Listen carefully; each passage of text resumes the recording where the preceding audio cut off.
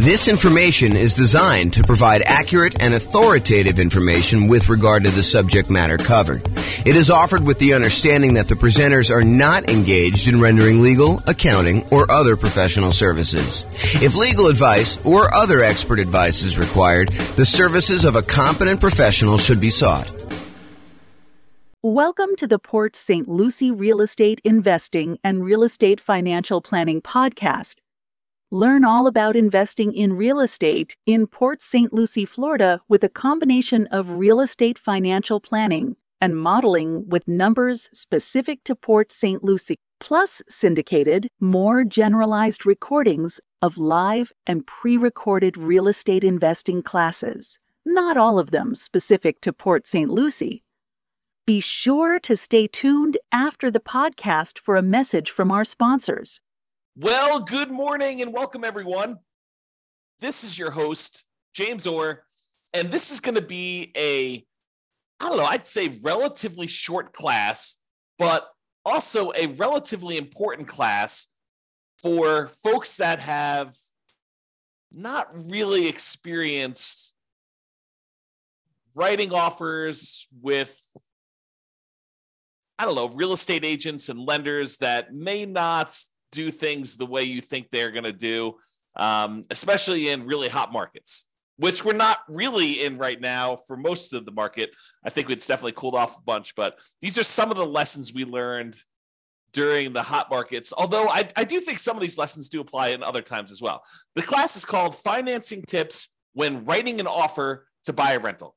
And so let's jump right into it because that's what I got going on here. So writing offers. So by the time you go to write an offer, you really want to have gotten at minimum, a pre-approval letter from your lender. I think you don't get into the car of a real estate agent or you don't drive to see a property without having gone through the financing part and knowing that your financing is locked up. I mean, what if you go there and you find a property that you love? And now you're like wondering, can I even get financing for this? So I think before you go out and you start looking at properties, you really do need to be in touch with a lender. You need to go through and get, at a minimum, a pre-approval. Ideally, you want to be as far through underwriting as possible. It's not enough for a lender to say, how much do you make? Oh, you make, $200,000 a year. Okay. And, what are your expenses? Oh, my expenses are about $5,000 a month. Okay. And they say, it sounds like you can qualify for basically anything you want. You don't want that. You don't want that to be the extent of your kind of pre-approval process, because there are certain lenders, and this may not be your lender, but there are certain lenders out there that they will give a pre-approval letter to anyone that shows up. Like, it doesn't really matter what they tell them. They will actually give you, any type of pre-approval letter that you want. And so it's not enough to get a pre-approval letter. And if you're on the sell side, realize that a pre-approval letter doesn't really mean that much from some lenders. Some lenders, it means everything. It means that, they've completely gone through underwriting and they're good to go. So you want at least at a minimum a pre-approval letter, and ideally to be as far through underwriting as possible. Some lenders have borrowers be completely through underwriting with a property to be determined. They will fully underwrite the borrower and the kind of loan and make sure that the lender is good to go. And then the only thing you're waiting on in order to have the kind of like full loan application complete is an actual address of a property that you want to buy. This, at least in theory, makes for stronger offers. And I think in a really, really hot market, this could make the difference when you're looking at, 6 offers on a particular property and one person has been completely through underwriting. They're just waiting for the property. And the other 5 are all very, very similar in price and terms, and they have not. I think that can set you apart. It may not be what wins you the offer in a lot of cases, but I think it can be that one little thing that moves you over the edge in a lot of cases. Okay. So by the time you go look to write an offer on a property, you'll want to have gotten a pre-approval letter that you can include with an offer. And I think you should get your pre-approval letter with your maximum, even if you'd prefer to be lower. Even if you tell me, look, James, I am not going to be spending more than $500,000 to buy a rental property, but I qualify up to $800,000. I think there's a compelling reason for you to get a letter, your pre-approval letter from your lender with your maximum, even though you do not intend to ever go to your maximum. Why? Because sometimes things change.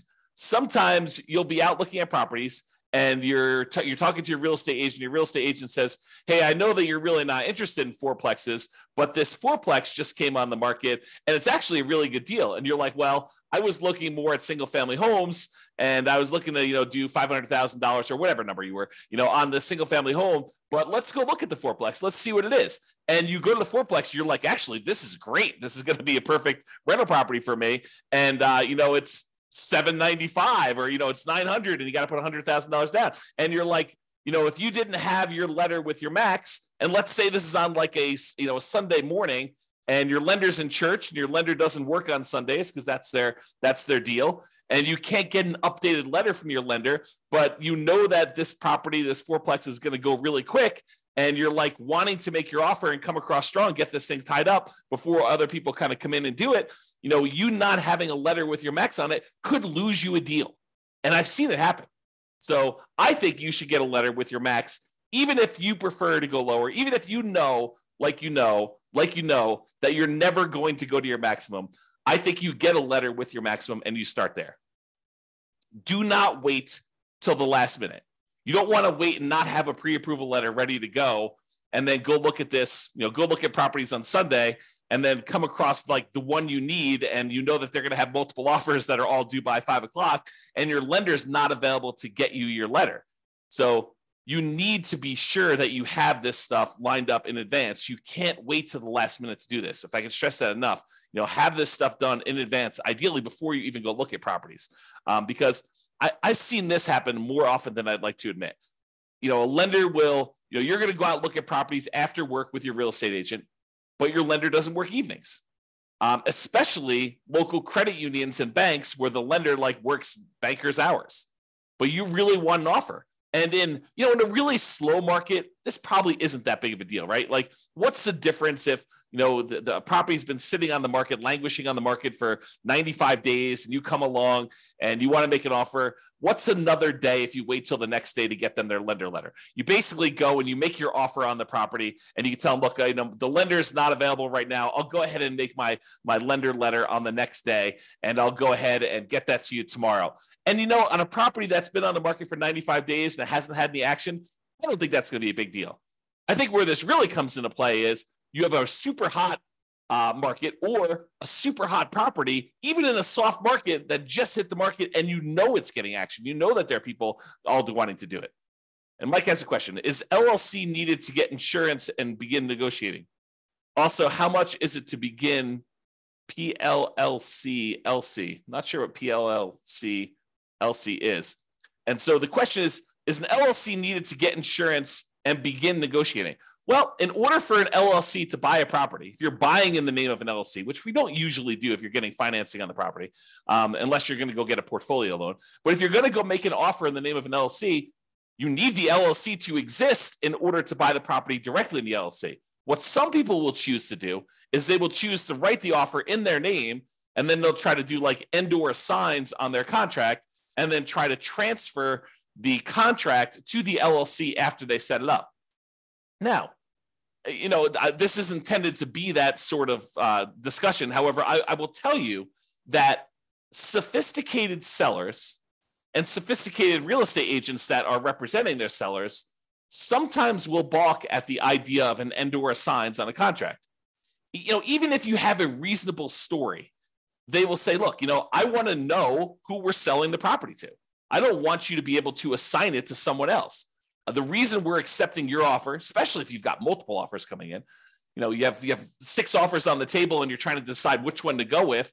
Part of what you're doing is you're trying to evaluate the particular buyer. And the buyer comes in and says and/or signs. You're like, well, how do I know it's going to be you that's trying to close on this property? And so even if you have and/or signs on it and you're going to try to assign the property to an LLC while you're under contract, I don't think that's as good of a deal. Now, in a lot of cases, if you're going to buy properties, I think not every investor, but a lot of investors, they're going to buy properties and they're going to get loans in their own names. And they're going to probably need to buy that property in their name. Then if they choose to, with the advice of an attorney, go ahead and, deed the property from their own personal name into an LLC for asset protection purposes. you want to discuss the pros and cons of that with your attorney and find out if you're willing to take on the risk of the loan possibly being called due, because moving a property from your own personal name into an LLC does violate the due on sale clause, a due on transfer clause, which you'll want to just discuss those pros and cons with your attorney and see if that's worthwhile for you for your asset protection reasons. You can get a portfolio loan in the name of an LLC and buy it that way. That way, the LLC is actually the one buying the property, and you are signing for the loan to kind of guarantee it in most cases, with those portfolio loans. But I'm not sure if that answers your question, Mike. Is an LLC needed to get insurance and begin negotiating? Yeah, I think you need to have the LLC exist in order to get insurance too. And to begin negotiating. Yeah, if you're having the LLC be the one that purchases it, it helps to have the LLC done. So maybe having an LLC done in advance makes sense to you. But if you're trying to buy in your own name, I don't think you need the LLC at that point. You can go talk to your attorney and get advice from your attorney as to the legality and asset protection reasons for doing that. But that's kind of my thing. And I don't know what PLLC is or LC is. So if you want to tell me what that is, you can share with me. Okay, so we talked about writing offers there. So let's talk about the pre-approval letter. Important. Should be done before looking at properties. Get a pre-approval letter from the lender and have them send it to your agent. So you can get a copy, but I would also have a copy sent to the agent. When you do make an offer, you will likely, we'll usually ask the lender to adjust it to the exact offer price. Now, let's talk about pros and cons of that. Because I just said to you, get a letter with your maximum on it. But then I just told you, usually we want the lender to adjust it to be the exact offer price. And so we usually, when we're about to make an offer, your real estate agent should reach out to your lender and say, hey, look, we're about to write an offer on this property. Is Mike good to go for getting his loan?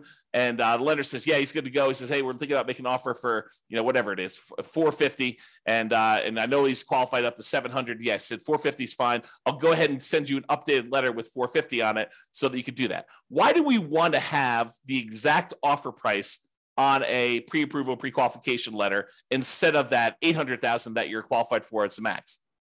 I think the reason for putting an exact price on there is that you don't want to give up some of your negotiating room. You don't want them to know that you could qualify for more, especially if you're coming in light.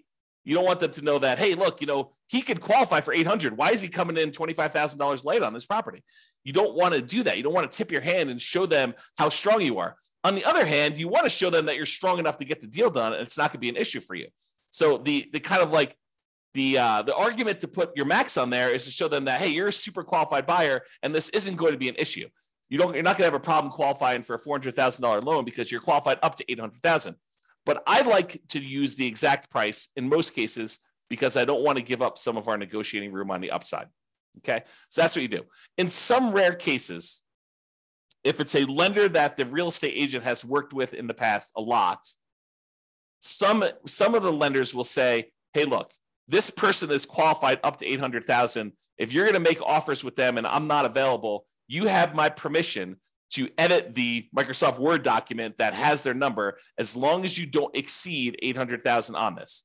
So, some lenders will say to the agent, and some agents will be willing to do this because there's probably some liability there for the real estate agent to do this. But some of them will kind of like say, look, we work together. I know that you're not going to go above the 700. And they'll say, yeah, you can go ahead and adjust it as long as you don't exceed 700 on this particular buyer. And they'll allow them to just make the adjustment on the letter. It's probably some liability there. May even get in trouble for doing that. But some lenders have told, at least me in the past, that you can do that. But I always get the lender to do it if I can. So that's been what we do there. Sometimes they'll give you a letter with 800 and you ask them, can you lower it to that? And they'll say, yeah. And then you just go adjust the document, you lower it down. I don't know. Maybe you get in trouble for doing that. Not sure.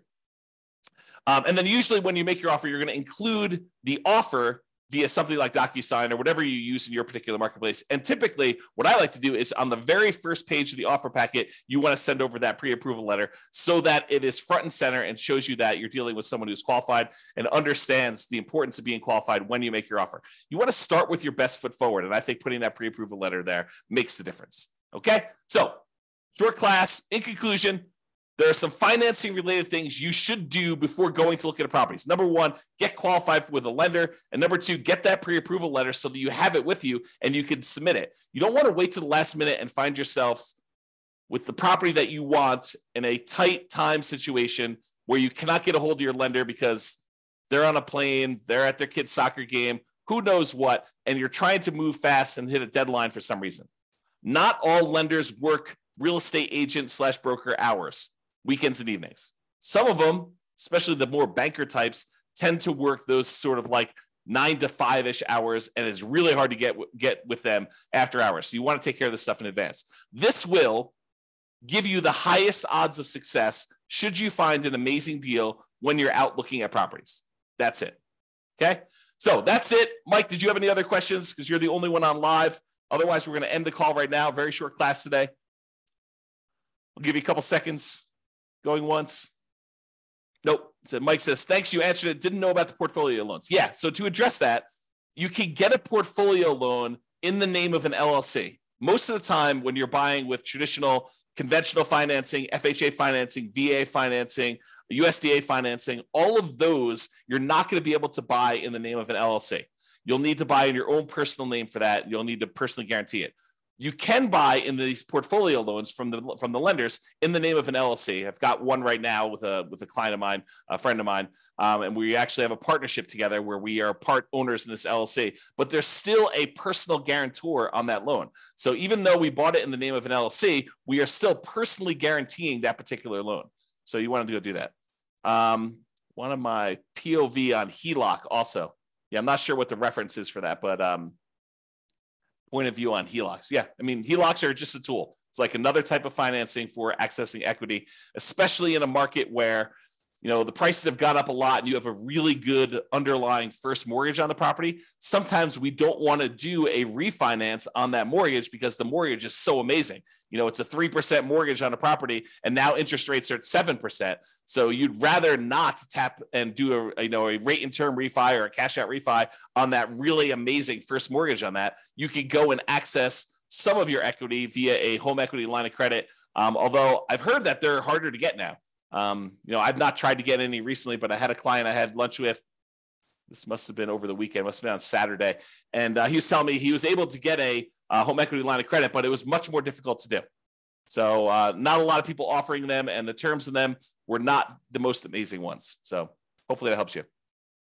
Yeah, getting into flipping houses, so this information is very useful. Yeah, if you're going to go and buy a house and flip it, and you're going to get a hard money loan, I think most hard money lenders would allow you to buy an LLC as well. So that's going to be also different than what I've been talking about. Most of the time, if you're going to get any of these traditional, USDA, VA, FHA, conventional financing, those are going to be buying in your own name. You could buy in an LLC if you're going to do flipping. And if you're going to do flipping, I'm not an attorney. I'm not giving you legal advice. But if I were you, I would form LLCs for the flips. Right? If you're going to go do that, might not be the worst thing in the world for you to have these flips in LLCs and, talk to your attorney about structuring that, but I don't think that's unreasonable. All right. Hopefully that helps you. This has been James Orr. Have a great day, everybody. Bye-bye for now. With home prices up, mortgage interest rates up, and rents up, but not quite enough to counteract the higher prices and interest rates, cash flow on rental properties in Port St. Lucie is harder than ever. Book a call with the Real Estate Financial Planner to apply our proprietary 88 strategies to improve cash flow on your rentals. See the show notes for a link to schedule your call and improve your cash flow today. If you're a real estate agent, lender, or professional in Port St. Lucie that wants to help our real estate investor listeners, consider reaching out to learn about collaboration opportunities with this podcast. We'd love to add more value to our listeners by having you assist our investors buy, sell, and finance their real estate investments. See the show notes to schedule a call to discuss collaboration opportunities.